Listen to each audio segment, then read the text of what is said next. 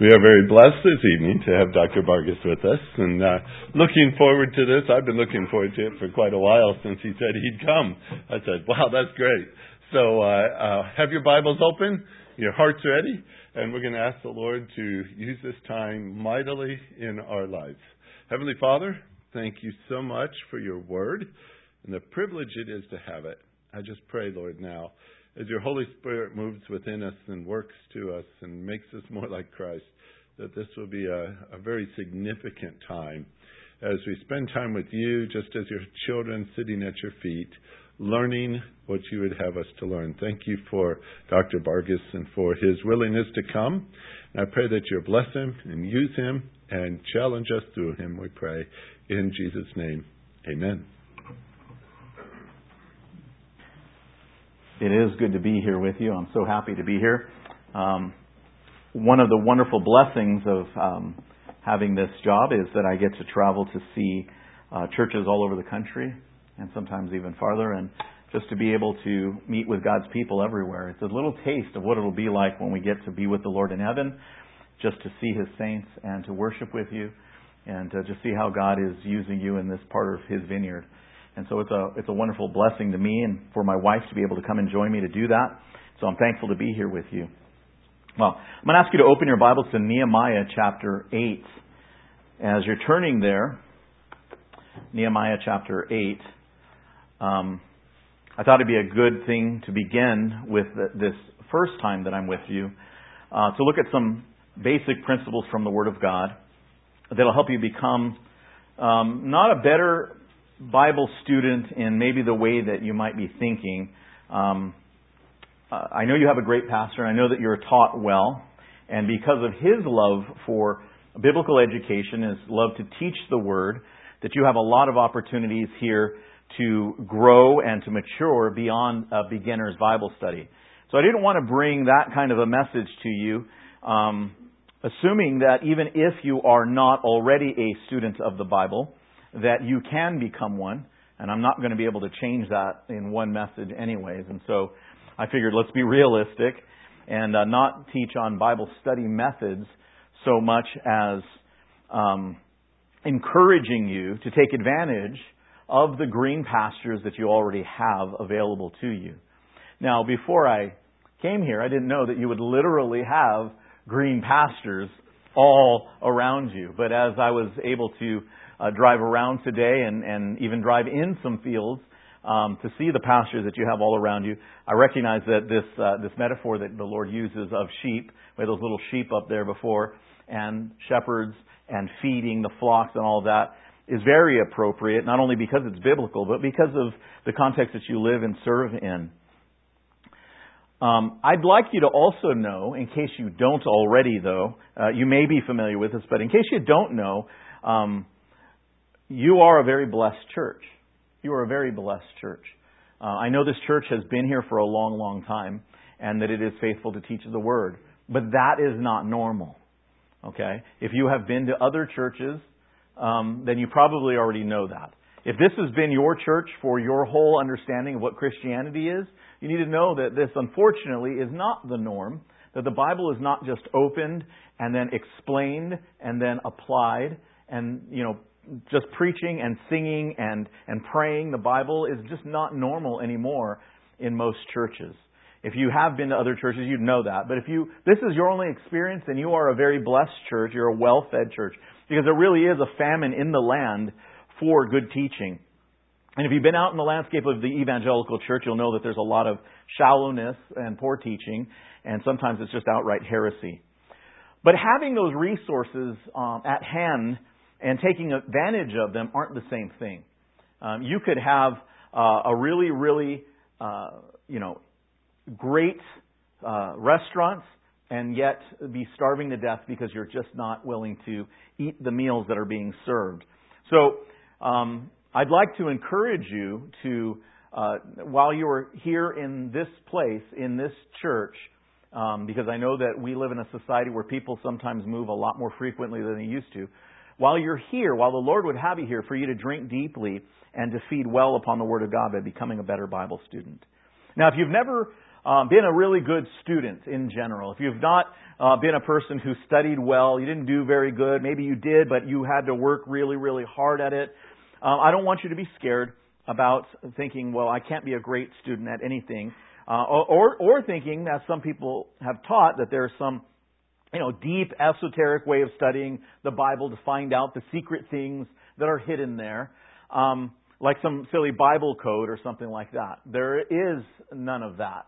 The Apostle John actually says this, and you can keep your place here in Nehemiah, or you can just listen to what I'm going to read from 1 John 2, verses 26 and 27. John wrote this, and he was writing to assure his readers of the fact that we can understand the Bible itself. John wrote, I write these things to you about those who are trying to deceive you. But the anointing that you receive from Him, from the Spirit, abides in you. And you have no need that anyone should teach you. But as His anointing teaches you about everything and is true and is no lie, just as it has taught you, abide in Him. Now, what did John mean by that? Well, in John's day and in John's area where he was ministering, there were false teachers who were saying you need to have kind of the key, the secret knowledge, the things that are taught in the dark that you can't know unless we reveal them to you to understand the faith. But John writes to the church and he says to comfort them is that you don't need this secret code. What you just need is the Holy Spirit, which we've all been given. When you have the Holy Spirit and the Word of God, you really have all that you need to understand the Bible. He's not saying you don't need teachers. It sounds like that a little bit, but if you read the rest of it and read it in context with other passages like Ephesians where he tells us that the Spirit has given us apostles and prophets and evangelists and pastors and teachers, he's not saying you don't need teachers at all, but he's saying you don't need teachers that are going to come along and say to you, you can't understand the Bible until I tell you what it means. There's lots of cults and lots of false religions that will tell you that. John, the Word of God, tells us, no, you don't. You can understand the Bible all by yourself. And John isn't just telling it to them. The same is true for us. Doesn't mean that teachers aren't helpful, but ultimately, what we need to study the Bible, we already have. I'm not selling a book, so you don't have to buy it in the back to tell you how to get this knowledge. You have it. It's in that book that you hold in front of you. It's, as Pastor Bob had said earlier, it's this precious Word of God by which He nourishes and cherishes His church. So, I want to look at 4 lessons in this time that we have tonight. 4 lessons that will help us to become a better student of the Bible. But before we do that, I want to kind of review what this passage is saying. Because we're not going to start at verse 1. We're going to pick up at verse 13. But let me review with you what the first 12 verses and even the much broader context of Nehemiah is saying. So to understand the passage we're going to come to, you need to know that Nehemiah has seen the need for the Word of God to be taught. The law of the Lord had been neglected for many, many years. And they didn't even have it. It had to be recovered. And once it was recovered, the people are so hungry. They're in a time when there is also a famine in the land for the Word of God. And they're so hungry to hear the Word of God that they come to Ezra the scribe and they ask him to read it to them. So in chapter 8, you'll find that for the whole day, which we figure is about 6 hours, Ezra reads from the law of the Lord and the people stand as they listen. Now, I want you to think about that for a minute, because we get to go to churches, and this church has nice, comfortable, cushy pews that you sit in. If you've ever been to one of those churches where it's just the old-fashioned, straight-back wooden pews, and you complain about that, well, think about the pastor going for 6 hours, and you're not even getting to sit in one of those hard-back wooden pews. You've got to stand. And that's exactly what was happening. Is Ezra's reading from the law, and there are elders that are within the church, within Israel, and they're walking around, and partly linguistically, because they'd lost part of their language, and partly to help explain the meeting, they're walking through and making sure everybody understands what the Word of God says. Now, as they hear this reading, they come to the conclusion that they have been extremely disobedient. They don't say, well, we've never heard this, it's not our fault. No, they begin to mourn over the fact that they had been disobedient as a people from the Word of God for many, many years. Clearly, what they understood was that God was angry. And God is angry, and they begin to despair. Ezra and the elders encourage the hearts of the people in those first 12 verses, and they call for a time of fasting to rejoice in the fact that the Word of God is once again being read and being understood, and it's at the center of the lives of God's people. But now that God's Word has been read, and now that God's Word has been understood in this public gathering, what more must be done? And that's really where we're going to pick up. For this next section, we're going to have 4 lessons that I'm confident will encourage us to dig deeper into our Bibles. So, let's look at these 4 lessons to encourage us to do that. Here's the first lesson. It picks up in verse 13. We're not going to read ahead of time. We're just going to read them as we come up. So look at verse 13 with me. And here's the lesson for us, is that personal Bible study, serious personal Bible study, has to move beyond our corporate worship. All right? It has to move beyond our corporate worship. Verse 13, it says, on the second day, now I already told you what happened on the first day. Standing, reading, listening, mourning over what they're understanding.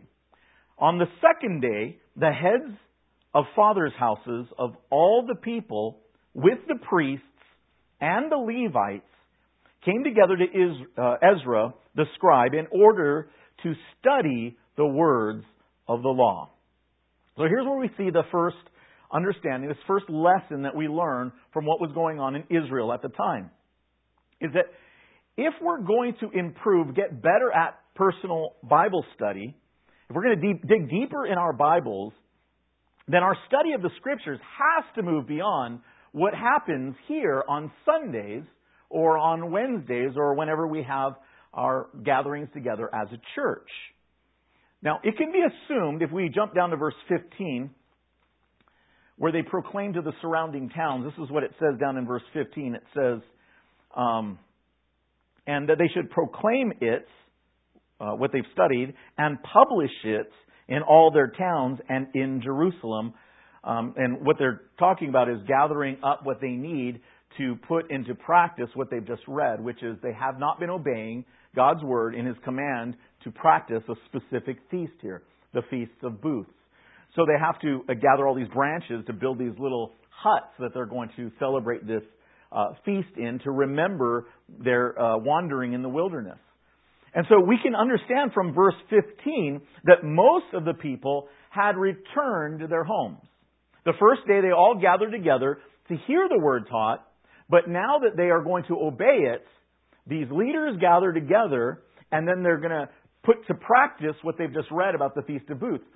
So to do that, they send the word out, which if everybody was already there, they wouldn't have had to do it. Everybody's redistributed. They've all gone back home. They've all gone back home because they've got lives to live. They've got animals to feed. They've got things to do. They've got chores at home. And so they can't just stay and have Bible study every day. And so we understand that they've all gone back home.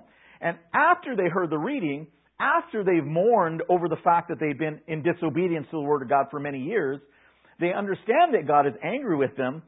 They hear this word for 6 hours on that previous day. Many of them would be satisfied. They said, you would be satisfied if you were here in church and Pastor Bob read for 6 hours out of the Bible. You'd go, we don't need church for, at least a month. Right? Let's go home. We have missed several meals, right? Because meals, this isn't a Baptist church. I attend a Baptist church. And meals are important to Baptist people. Because, it's part of being a Christian. Potlucks are part of being a Christian, I think. But, that's what happens. Is we hear the Word of God, we feast on the Word of God, we've had a spiritual meal, and we're satisfied, at least for a little while.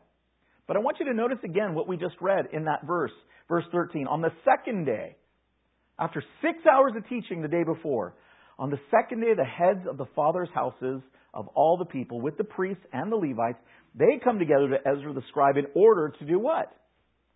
To study.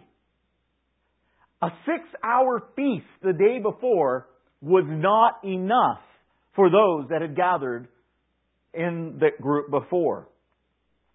Matthew Henry tells us that this attitude that they had. Now notice who it is. It's the heads of the fathers' houses, it's the priests, and it's the Levites. And they come together to study the Word of God. What is this attitude? Henry tells us, the more we converse with the Word of God, if we rightly understand it and be affected with it, the more we shall covet to converse with it and to increase in our acquaintance with it, saying, how sweet are thy words unto my mouth. See, those that understand the Scriptures well will still be desirous to understand them better. End quote. Matthew Henry understands it's a good thing. It's such a good thing that yes, we had it for 6 hours yesterday, but can we have some more? Can we have some more? Now, if you came to know Christ like many people do in kind of a dramatic way, you were so lost and you were looking for the answer, and then somebody tells you about Christ, and you've lived a life that you are quite ashamed of. And you come to Christ, and then you went to your pastor, you went to your friend, you went to your parents who shared with you about this God who sent His Son to die for a wretched sinner like we were. And you couldn't believe this message, and then you received Christ, and then you said, what do I do next? And they handed you a Bible, and they said, read this. Maybe they said, start with the Gospel of John. Maybe they said, start in Matthew. Maybe they didn't tell you where to start, and you started in Genesis 1. But I've had the experience of people that have come to know Christ that are so excited about Christ that they come back to you a few days later and they said, so what did you think about John? Well, John was great. You know who I love, though? Matthew. Well, that's great. You read John and Matthew? Oh, I read it all. All of Matthew? No, I read the Bible. You got saved 2 days ago. I know, I haven't slept. Because they're just so in love with the God of the Word that they just couldn't get enough. And you'll remember that when you go back to those early days of your faith, that you were ravenous to have more of God. These people have been starved. And now we see the heads of the houses, the fathers, and then those that are leaders in the community are all coming together on day 2 after 6 hours of feasting to say, we need more. Again, Henry said, how sweet are thy words unto my mouth. Our churches strive to teach us the meat of God's Word. And as they do that, those doctrines enrich our soul. They feed our souls. But you know what? We don't just eat 3 times a week, a physical meal. So even if we came Sunday morning, Sunday night, and Wednesday night, it's not enough. It's not enough to nourish our soul. We don't do that with our physical body. And our physical body is temporary. It's wasting away. It's a tent that is wearing out and soon will be shed. And this mortal will put on immortality. But the eternal soul that God has given us needs to be fed as well. Pastor Bob mentioned loving the law from Psalm 119. Psalm 119 as well. And you know, you think about the Pentateuch, the first 5 books, the books written by Moses, Genesis, Exodus, Leviticus, Numbers, and Deuteronomy. If you think about the fact is that when Jesus met the devil in the wilderness, the Spirit impelled him to go out into the wilderness, and there, after fasting from physical food for 40 days and 40 nights, then the devil came to tempt him. And we know this accounts. I don't know if you realize this, though. But when the devil comes and meets him and begins to tempt him, Jesus drives him away by teaching, by speaking the Word of God. I don't know if you've ever looked up where all of those passages are, but they're from the book of Deuteronomy. Now, I don't know about you, but if the devil showed up on my front door and started to provoke me, could you defend yourself against the devil from your knowledge of the book of Deuteronomy? I think we'd all be toast. But Jesus loved God's Word. He had consumed it. He'd meditated on it. He'd memorized it. Remember what one of the things that Jesus said in that confrontation with the devil in Deuteronomy, in Matthew 4:4, he quotes Deuteronomy 8:3, and he says, "Man shall not live by bread alone, but by every word that comes from the mouth of God." We shall not live by brisket alone, shall not live by pulled pork alone, although those are good.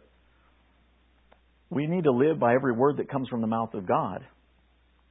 If you were to go to the context of Deuteronomy chapter 8, verse 3, God is reminding in that passage, He's reminding the Israelites that He allowed them to be humbled and to be hungry in order that they would know that life is not sustained by food, but life is sustained by God's Word. The manna came because God spoke. The quail came because God spoke. The water came because God spoke.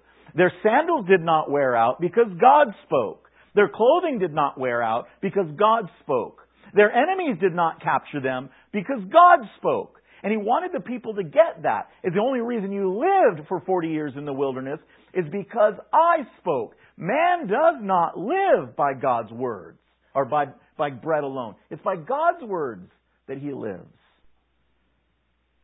You can't sustain a vibrant and healthy spiritual life by limping along from sermon to sermon without your own serious Bible study for the feeding of your soul. Can I give you a helpful tip to put into practice right away? A few of them here. If you're not already doing these, here's what they are. First of all, when you study your Bible, and I mean even when you're just maybe your daily reading of the Bible, when you read it, do it with a pen or pencil in your hand and have some paper available. Write down some observations. Because I think sometimes when we're going through maybe the little reading in the daily bread, or maybe we've got a Bible reading plan we follow. We read, but we just read. It's almost like the water that runs off of a duck's back. Or the rain that falls on top of hardened soil. It just washes by, and it doesn't have enough time to penetrate in and affect what it needs to below the surface.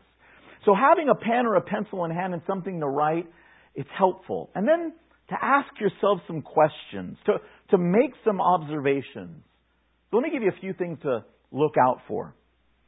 Look out for things that you don't understand and need to dig up the answers. Are there any of those there?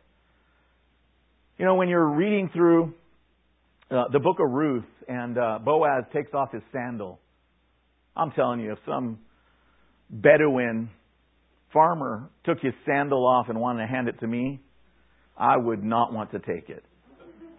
What does it mean when Ruth kind of cuddles up next to him and says, throw your cloak over me? What does that mean? There's all kinds of things that we really don't understand because we live in a whole different culture, a whole different time. And sometimes the New Testament is more familiar to us, so we think, oh, I understand that, but I don't read the Old Testament because there's all kinds of weird stuff. When you think about it, you're 2,000 years removed from the New Testament. It's newer, it's not new, and it is still very, very different. You know, when Jesus talks about a father and how God the Father loves like a earthly father does, our heavenly Father, and He talks about giving an egg versus giving a rock and a scorpion and a fish, you're like, I don't get the scorpion fish one. Rock, yeah, maybe a big white rock would look like an egg, but I don't understand the scorpion fish thing. Well, they had a fish that kind of looked like a scorpion. That's why you would take it, because it kind of looked like what you're familiar with. Or Jesus talks about the sparrows being worth 2 cents. I used to think, what did they have, like a marketplace with these little Chinese cages with a little sparrow in there and they only charge 2 cents? It doesn't make sense until I looked it up. It was a little horrifying. I'm looking around. Do we have any little ones in here? All right. So what I found out was that they used to take those little sparrows and they used to skewer them and cook them as a little street snack. And they were 2 cents for these little skewered bites. I thought, that's horrible. But they would have understood that. You're more valuable than the snack that was made from a little sparrow that was flying around in the trees. So if you make observations of things you don't understand, and then you go look them up when you have time, you will grow in your understanding of the Word of God. Also, while you're writing things down, write down something like this. Ask yourself, are there any promises given to God's people? Now, you need to be wise. They sell these little booklets in Christian bookstores that say God's promises, and oftentimes they're filled with all kinds of bad stuff because they're God's promises to Israel, and we're not Israel. But read and understand, because sometimes they are general principles, even to Israel, that are true because our God's character is always true. He is always faithful. So although He makes a promise in certain places to Israel, you understand that that's because of His character, and His character is still that same way. And so we understand that, when Jonah doesn't want to go to Nineveh, and he's all upset because God's a merciful God. I knew you'd save them, God. That's why I didn't want to go. That's still our God. That's still our God. He is a merciful God. And, you might have some friends, maybe not friends, some enemies, some coworkers, somebody that you got to deal with, and they're kind of like Ninevites. They're pretty rough and tumble people. They're angry. They're hateful. What do I do? Well, I guess I got to tell them about Christ because God loves them too. But I don't want to. Well, think about Jonah. Think about Jonah. God is merciful, and He may just save them. And we need to take them the gospel and not be like Jonah and run away from them. Write down, are there any promises given to God's people? Make sure you're careful there that you're not applying something that is not a promise. Poetry, proverbs, not promises, but they're clearly wisdom from God. Third, are there any warnings that I need to listen to? Are there any warnings? And sometimes they're just outright warnings. At other times, they are warnings in the sense of a principle. They're warnings to us, and it says, you got to be careful because this could happen to you as well. I love the fact that the Bible doesn't ever make anybody in it look better than they actually are. These are not those biographies where they have just kind of they've taken all the warts away from the person. Now, the Bible tells us David was a man after God's own heart, and he was also a horrible person at times. And so those are warnings. Those are warnings. If you read passages, David standing up on the roof looking down at Bathsheba, there is a whole host of warnings there that he just blew right past. David's own son, Rehoboam, after him came Solomon, and then after him came Rehoboam. There's some lessons there because Rehoboam goes and splits the kingdom because he didn't listen. That's wisdom for us. Don't be a Rehoboam, especially for young people. Don't be a Rehoboam. And so think about it. Are there any warnings that I need to listen to? Another one to ask ourselves, is there any sin that I need to confess? Or maybe that I need to avoid? As you're reading your Bible, you're going to find out, what David did was dumb. All the kings were out to war. Maybe I shouldn't be just flipping through the TV cable channels, or maybe I shouldn't be just clicking my mouse and snapping it on whatever looks interesting to me, because I'm going to get myself in trouble. Maybe I need to go out and do something productive. That's why they have that saying, the idle hands. Or what? The devil's playground. There's some lessons for us. Maybe there's sin as you read it, and the Lord, that's me. That's me. I almost feel God's finger pointed at me, like Nathan the prophet to David. You're the man. And as you're reading it, don't ignore it. Let the mirror that's being held up to your soul have its full effect. Is there any word of encouragement you need to listen to? You remember what it tells us in the Psalms. David is despairing. And I love the Psalms for that because they're brutally honest.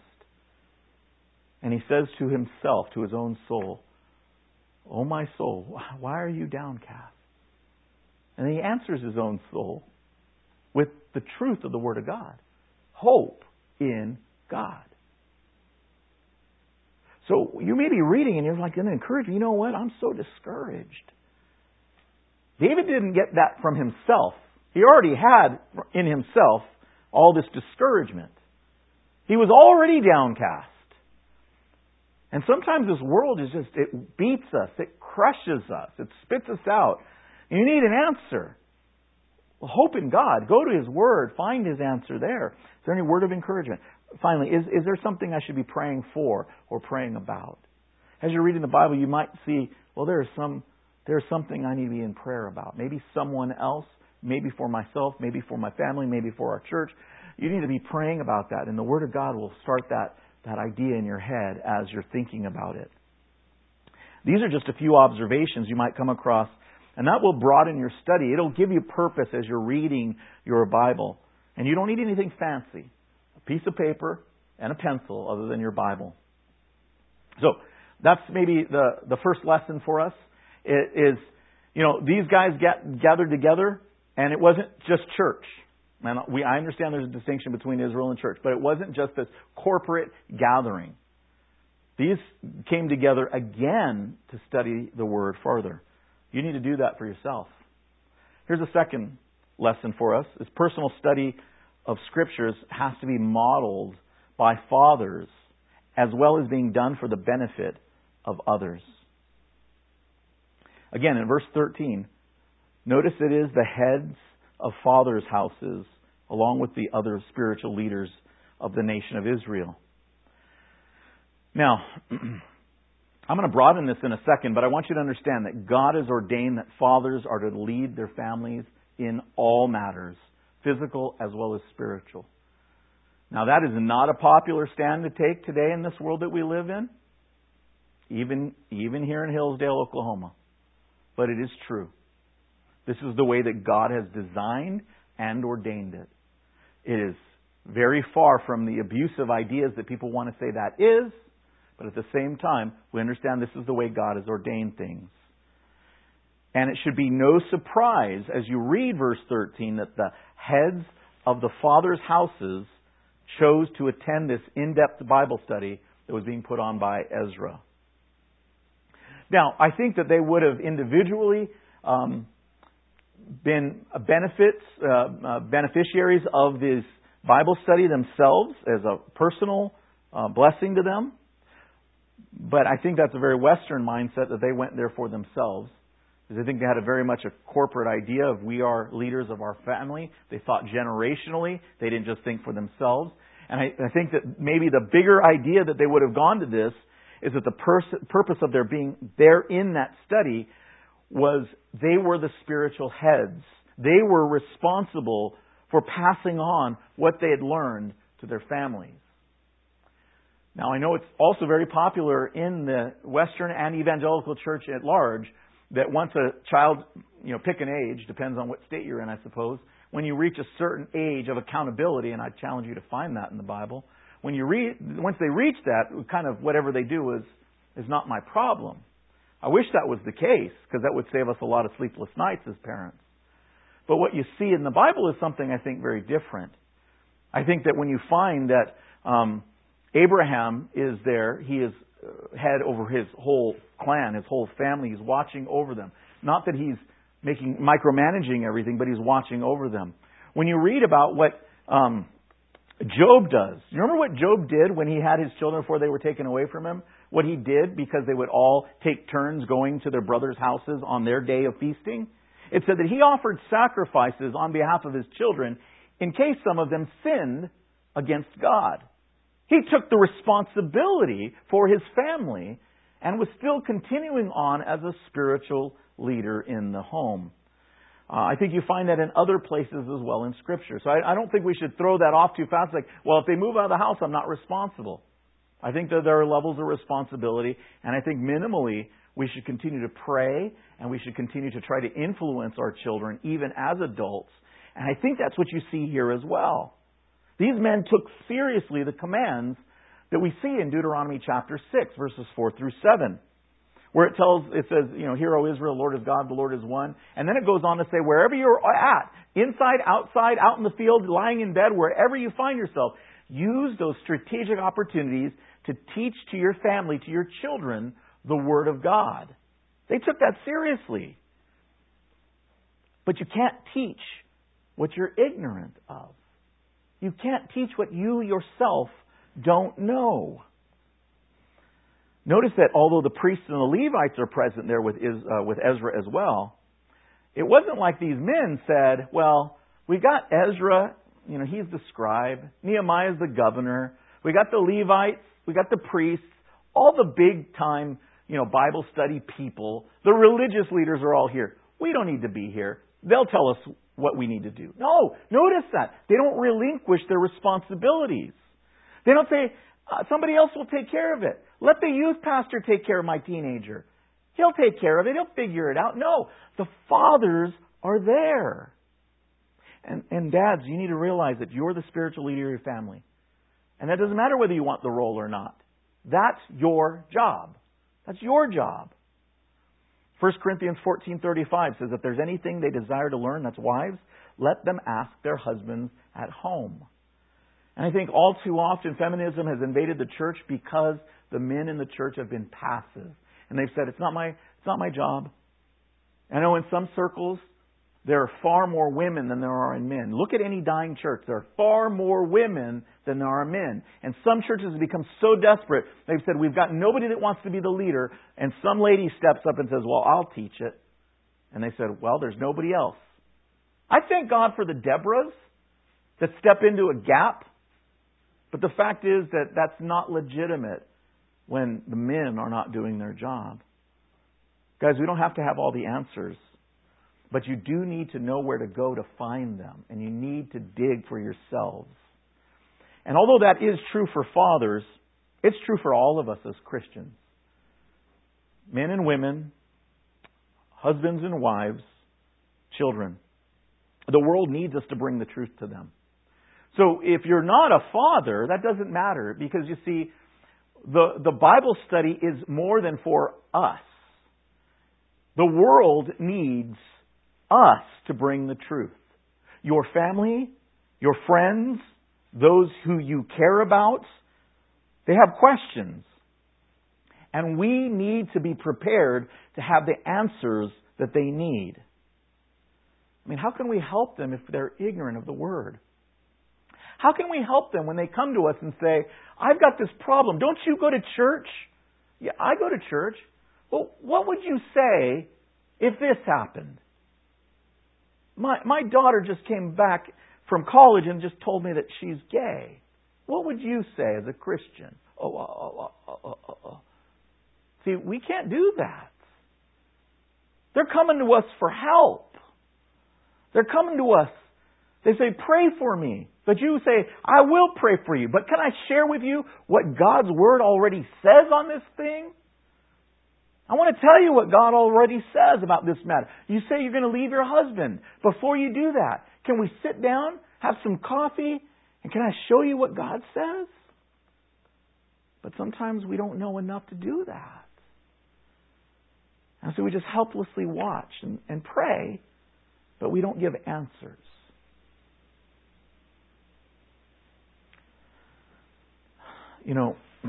This picture I put for us because it's a picture of me, and I think we're at the Shepherds Conference. We are at the Shepherds Conference.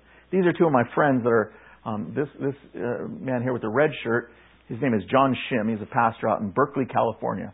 Probably the wickedest place on I don't know, on the planet, but Afghanistan's pretty bad right now, but at least in the country. Because of Cal Berkeley, all the liberalism that comes into our country, it's probably passed through Cal Berkeley at some time. And he's got an IFCA Bible church, Evangel Bible Church, right there. And they actually have Bible studies on campus. They do evangelism on campus. And most of his church is young people that came to Christ while they were there getting radicalized. Their parents often aren't happy either. They come and charge into Pastor John's office all the time. So he took my little girl who was going to be a career woman, and now she wants to be a wife, and she wants to raise kids and goes to church. And what have you done? You've ruined our dreams. So that's Pastor John. And this over here is a brother who is an elder at his church. John Michael Wong is an elder. He's a computer guy. Berkeley is right there in Silicon Valley, and they get all kinds of computer people. They're just blessed with a massive amount of really, really sharp students. And he came out of that school. He got saved. He came out of that school, and he's gotten a little older, and he's got a family, and he's something in the tech industry. I don't know exactly what he is. But the reason that I wanted to show you this picture is because this guy trained for the ministry. He's the pastor. This guy works in the tech industry. And my wife and I went down to visit them at their church one year, and John Michael handed me and my wife a little book. And I said, thank you. And looked at it. It was a little commentary on the book of Acts. And that was it. We thought, they must have had this for a Bible study or something. Maybe he had some extras or whatever. We didn't know why he handed it to us. He didn't say anything. He just handed it to us. And then I think he walked away or something. A little later, I looked at the book and recognized that the author was John Michael Long. It was him. He was the author of a commentary on the book of Acts. He's a tech guy. He didn't go to seminary. He didn't go to Bible college. He came out of UC Berkeley. But he's helping lead the people of God there at Evangel Bible Church of Berkeley. And he studies the Word. And then he put it into a book that was published by Day One Publishers, a legitimate publishing company. He had it published because it was that good, because he'd studied the Word that well, so that the church at large, not just this little church in Berkeley, which isn't a little church, but this church in Berkeley, he published it not so that he could make a name for himself, but so that the church at large could have help to study the Word of God. Because people have questions, and he wants to help give them answers. Parents, we need to teach our family from the Word of God. You can't relinquish your job. It can't be relinquished over to your wife, fathers. It can't be relinquished to Sunday school teachers. They have a part. Wives have a part. Sunday school teachers and youth ministers have a part of helping to raise up our young people. But primarily, it's your job. It's your responsibility. Every family should invest in some sort of tools for everyone in the family to use. Minimally, you should have a copy of a good study Bible. If you can't get one for every kid that you've got or everybody in the family, then have one for the family to use that everybody can reference.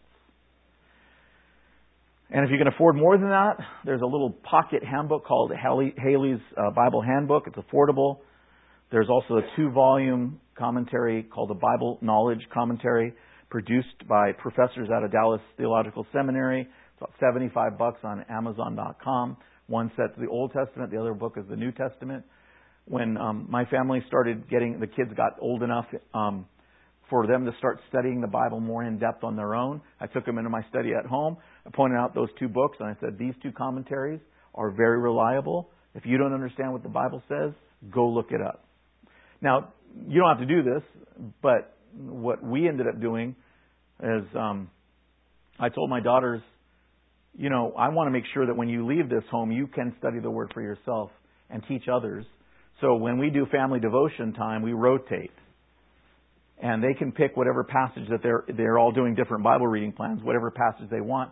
They teach something to the whole family from that passage, which means they got to not only understand it, but they have to find something to apply out of it.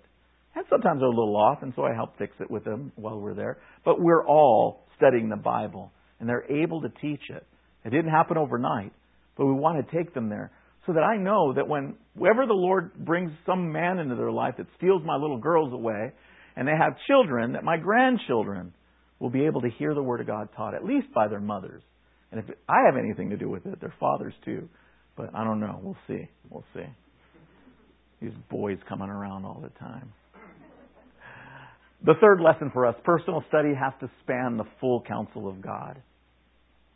Look at verses 14 through 17. So we talked about them all gathering together. It says, and they found, in verse 14, and they found it written in the law that the Lord had commanded by Moses that the people of Israel should dwell in booths during the feast of the 7th month, and that they should proclaim it and publish it in all their towns and in Jerusalem. Go out to the hills and bring branches of olive, wild olive, myrtle, palm, and other leafy trees to make booths, as it is written. So there's the quote from the section that they were reading. Verse 16. So the people went out and brought them and made booths for themselves, each on his roof, and in their courts, and in the courts of the house of God, and in the square at the water gate, and in the square at the gate of Ephraim.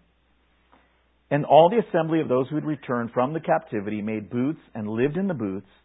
For from the days of Joshua, the son of Nun, to that day the people of Israel had not done so. And there was very great rejoicing. And day by day, from the first day to the last day, he read from the book of the law of God. They kept the feast 7 days, and on the 8th day, there was a solemn assembly according to the rule. So from verse 17, we get the picture that the Israelites had failed to keep the feast.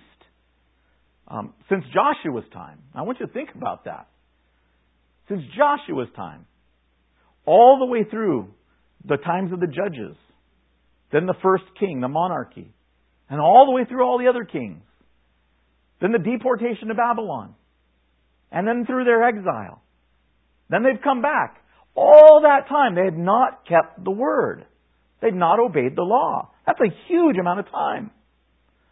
Now, if you think through your understanding of the Old Testament during this period, there are numerous times that it shows that they did do things, certain things, during that time. So we wonder, well, how is it that it says that? Well, what appears to be going on is that the people hadn't properly kept the Feast of Booths in all of the aspects that they needed to obey. Everything that God had commanded was not being obeyed. Maybe pieces of it at times, but not all of it. This Feast of Booths had basically two parts. There was the festival of the ingathering of the harvest. You guys get that. This is a farming community. They had a party after they had this harvesting. And that was probably, since the harvest always reminded them, we need to do this, at least while they were in the land. They probably regularly kept that. That's from Exodus 34. But we find in the book of Leviticus, in Leviticus 23, verses 39 to 43, that the second part was the memorial of the wilderness wanderings. And that is the part that they most likely had forgotten since the time of Joshua.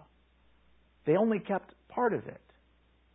And we've got to remember, faithfulness is a great deal to our God. You even put it on your wall here. It's a great deal to our God. You know, sometimes there'll be a couple that stands in front to be married. And when they covenant together in marriage, we expect them to be faithful to one another, don't we? How faithful? Well, let's put it in a percentage. How faithful do you want your spouse, those of you that are married? Well, like 75% of the time?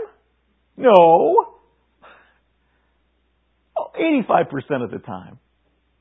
95% of the time? You guys are picky, man. You're sticklers. 99% of the time. No, nobody wants a marriage like that. We want complete and total faithfulness. But sometimes we think of God's Word that way. It's like, yeah, we can fudge a little bit on the numbers. But that's not the way they were looking at it. As they were looking at it, they're like, we haven't kept it all. We haven't obeyed what God says. And in their study with Ezra, or maybe Ezra even pointed it out, they started to see the scattered regulations regarding this forgotten festival. Let me tell you what they are.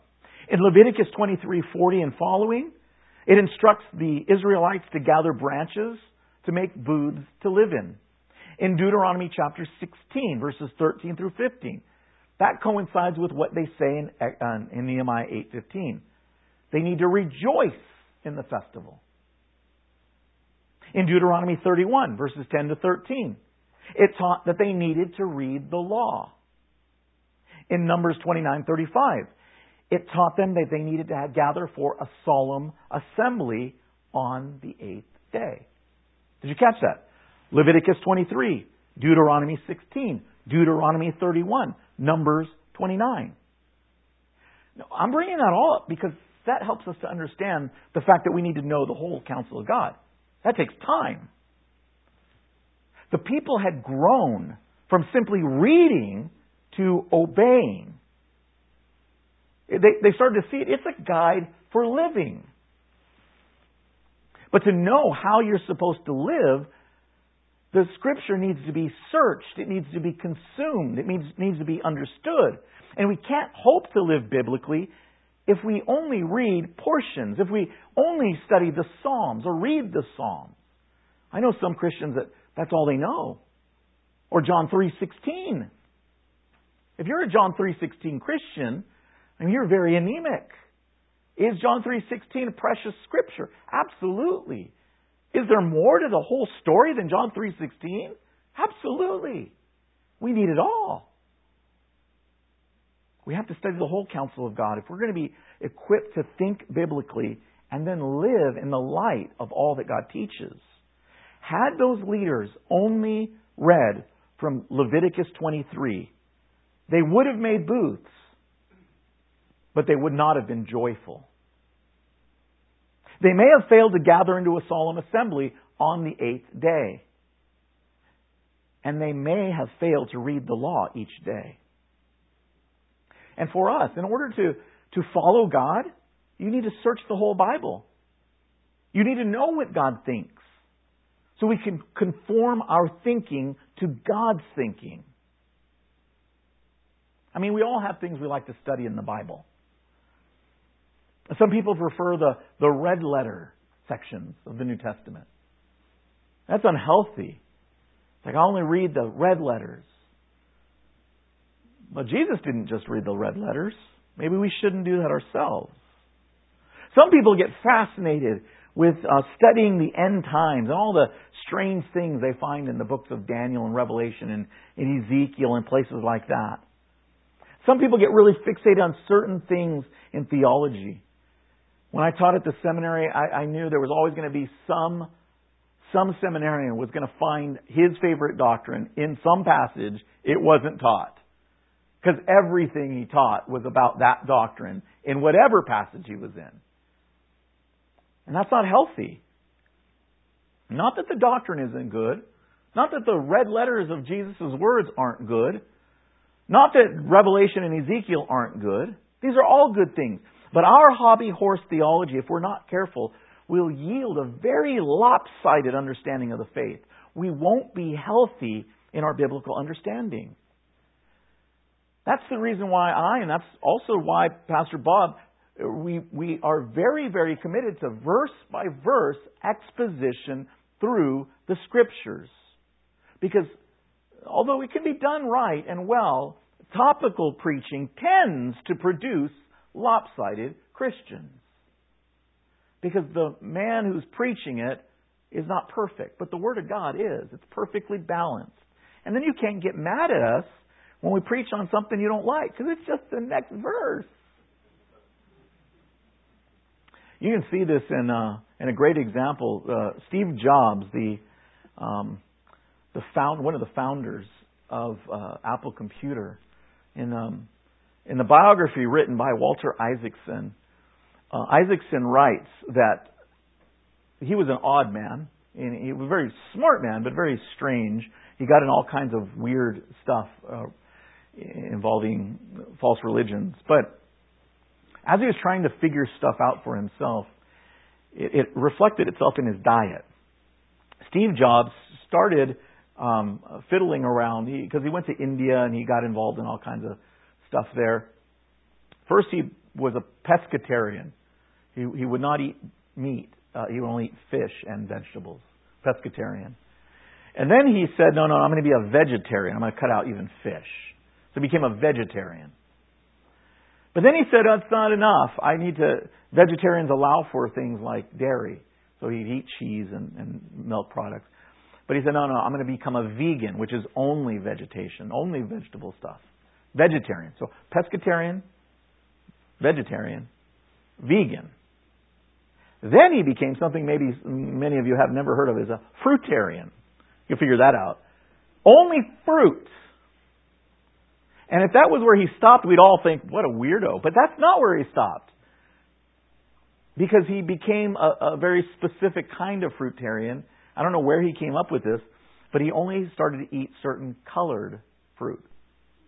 Like all purple fruits or all yellow fruits or whatever. When Steve Jobs came down with pancreatic cancer, he tried he was a hippie at heart. He tried a whole bunch of non-medical procedures to try to overcome this cancer in his body. One of the things he confessed to is, I think that period in my life, because he didn't stick to that his whole life, that period in my life made my health so poor that it made it very hard for me to physically recover, that I could fight off this cancer in my body. Now, I've known people that have not gone to that extreme and have died of pancreatic cancer anyways. But he felt so strongly that what he did was dumb, even in his own later years. Why do I bring that up? Because that's the way some of us are in our Bible study. Only read New Testament. Only study New Testament. Old Testament's weird. I don't understand it. Sounds like a different God. That's a heresy, by the way. Marcionism. Old Testament is a different God. No, it's not. If you don't like the God of Old Testament, you aren't going to like Revelation. That God in Revelation's pretty angry too. Or we only like certain theologies or certain doctrines or certain things. We need to be omnivores in our consumption of the book. Eat it all. The T-bone steak parts and the Brussels sprouts parts. The lima bean parts and the smoked brisket parts.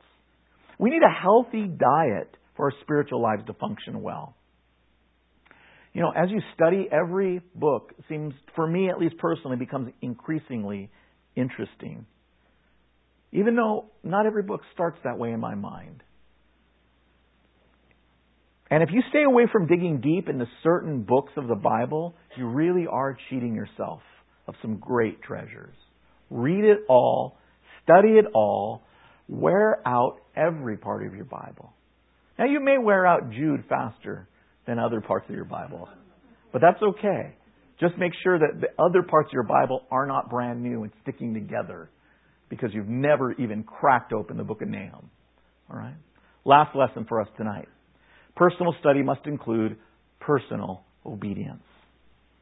Serious personal study of the Bible has to include personal obedience. We read the scripture there. You notice beginning in verse 16, as they go out and start doing what they've already come to understand. After hearing the word taught for 6 hours, studying it in more detail on the second day, they start to realize what they've been failing to do. The Feast of Booths begins on the 15th day of the 7th month. Okay, I'm telling you that because it was on the second day of the 7th month that they realized it. So that means they got 13 days to prepare for all the returnees to come back to Jerusalem to obey God's command in these matters. So they have to move into action quick. Got less than 2 weeks. And in obeying the law, the people gather up branches. They make for themselves, notice that in verse 16, they make for themselves booths. That means the fathers, the household leaders, the priests, the Levites, all of them took the message and they made it clear to those in the responsibility. These are the implications of the Word of God. See, intellectual understanding is necessary. It's the first step. You have to understand what the Bible says. You can't obey what you don't understand. But that's not far enough. Knowing in the head is only the beginning. And it's actually wicked when it only goes that far. Remember what it says in James 2:19? James wrote, "You believe that God is one, you do well. Even the demons believe and shudder." James is saying that cardinal doctrine of the unity of God is crucial for understanding the nature of God. The Trinity is a monotheistic understanding of God. There is only one God. That's what it says in Deuteronomy 6. But if that's as far as we go, even the demons believe in one God.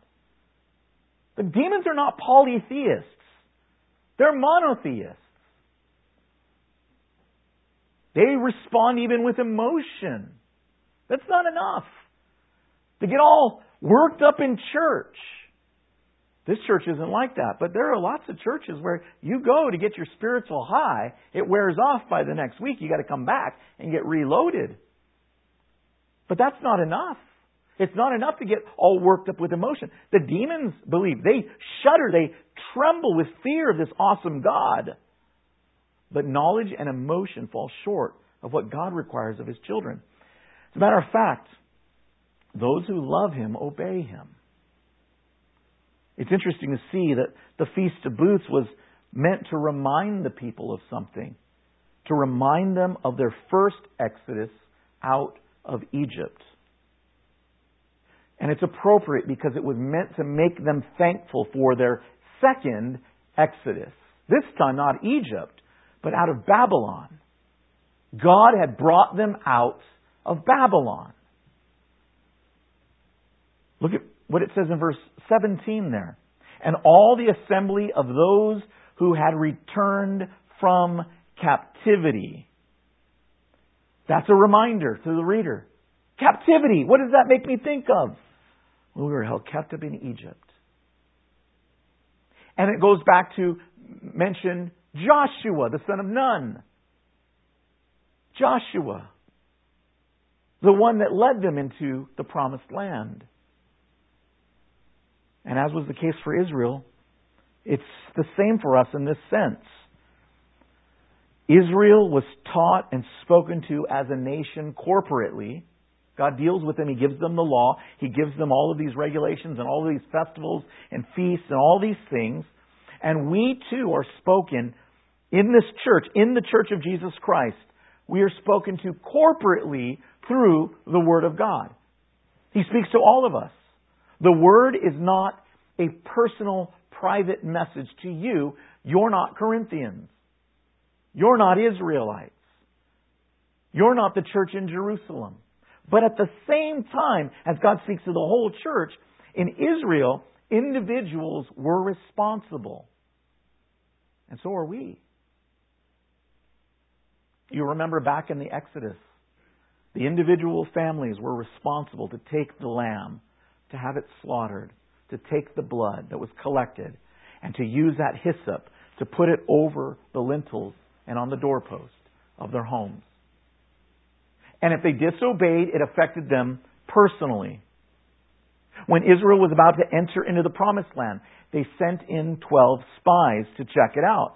But when they reported back, 10 of the spies were filled with fear, and God punished them by not allowing the whole generation to go into the promised land.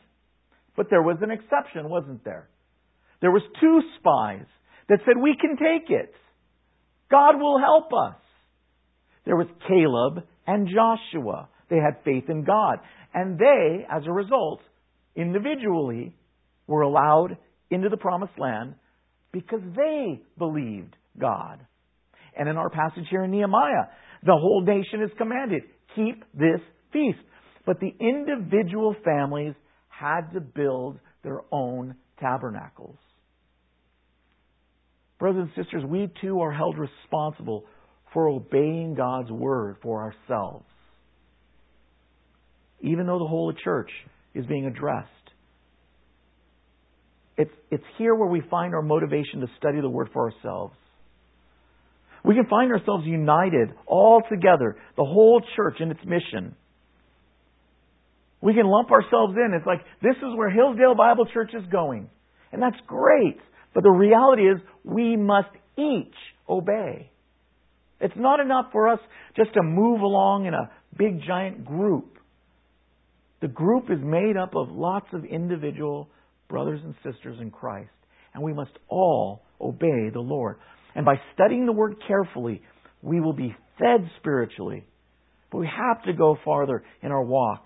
We have to make every effort to put into practice what His Word says.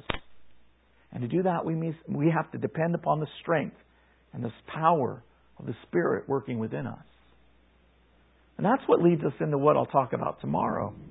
So you can't do it yourself. We need God. Let me review our 4 lessons. I don't know if this slide is there. Nope, it's not.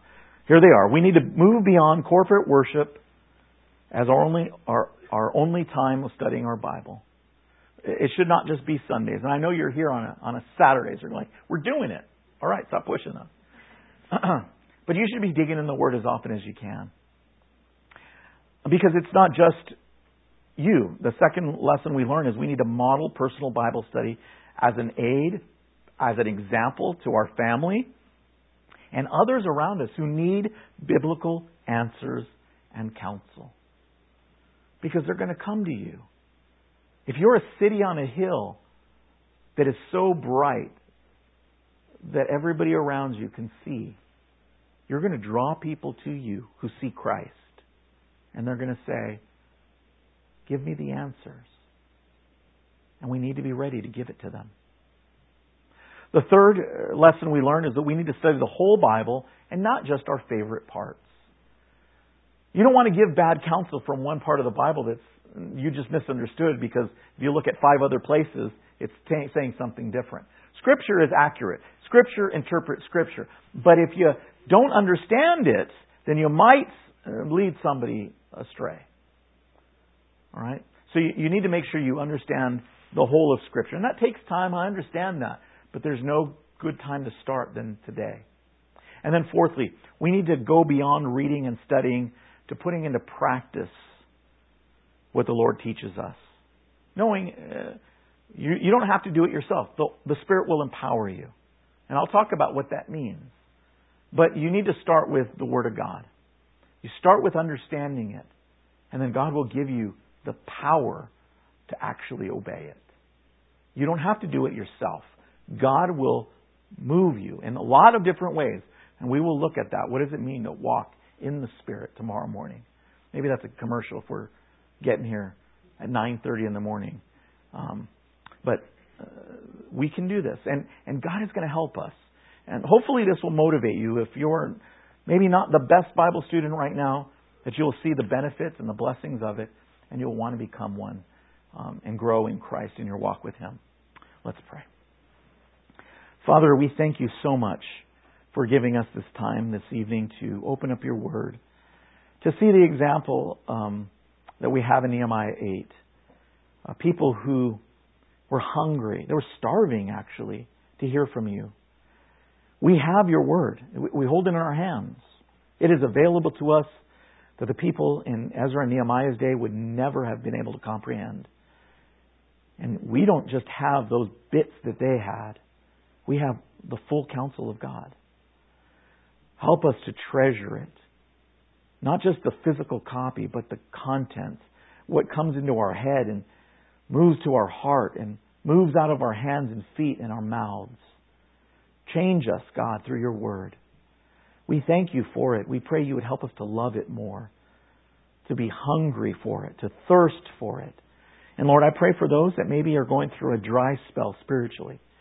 They just haven't desired the Word the way that they have in the past. And maybe they don't know what's going on. They don't know what's wrong. We all seem to find those patches of dry times in our spiritual walk.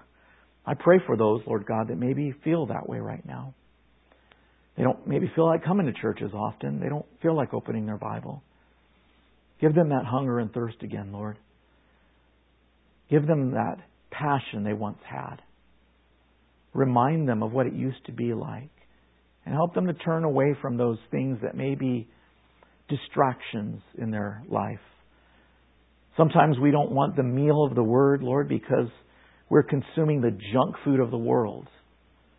We're taking in all that other stuff that dulls our spiritual senses and fills us up with something that will never satisfy.